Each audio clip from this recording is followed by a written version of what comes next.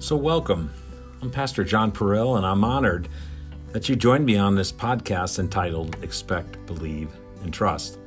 My intention is to bring to you some simple, pointed information that I hope will give you peace, strength, and also help you in your journey of faith.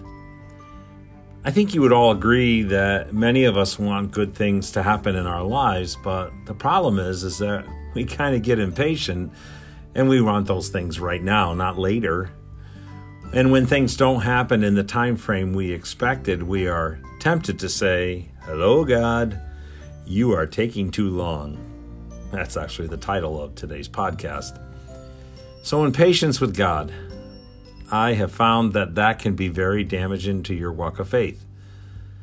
Sometimes knowing everything can be uncomfortable and can even hurt you, because you may just go off and veer off of God's plans if you could actually see into the future. I spend a big part of my life being impatient, frustrated, and disappointed because I wanted to control everything and everyone. When I finally turned my eyes to Jesus, God began to teach me to leave things alone and stop trying to be in control of it all. God really showed me that this is probably best. It is probably best that I don't know everything about my future. I finally learned to trust the only one who knows everything and just accept that some questions may never actually be answered. I could see that the more I just let go and be patient and not worry, it really showed God that, I did really indeed trust Him. A good prayer for our life is the prayer of discernment. Discernment is the ability to judge well and make good decisions. When we speak of God's discernment for our lives, we are now talking about revelation knowledge, not head knowledge. There's a big difference. We can't have God's discernment if we're always trying to figure everything out on our own. Trust in God often requires not knowing how God is going to accomplish what needs to be done and not knowing when He's going to actually do it.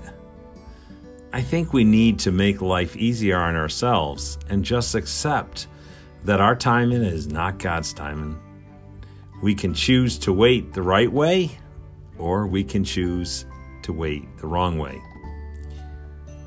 If we wait the wrong way, I can tell you from experience, we can expect to be downright miserable, because we'll be complaining and worrying and maybe even getting a bit frustrated with God.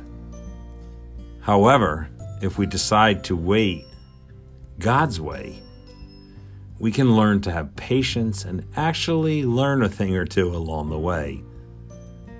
Listen, I know, it's not easy waiting, and it does take patience and practice.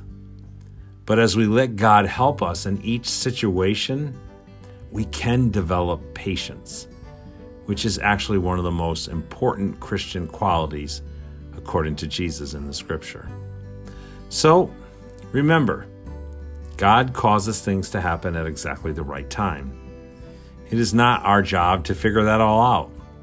No, we just need to trust in God, keep our eyes focused on Christ, and just let God be God in your life.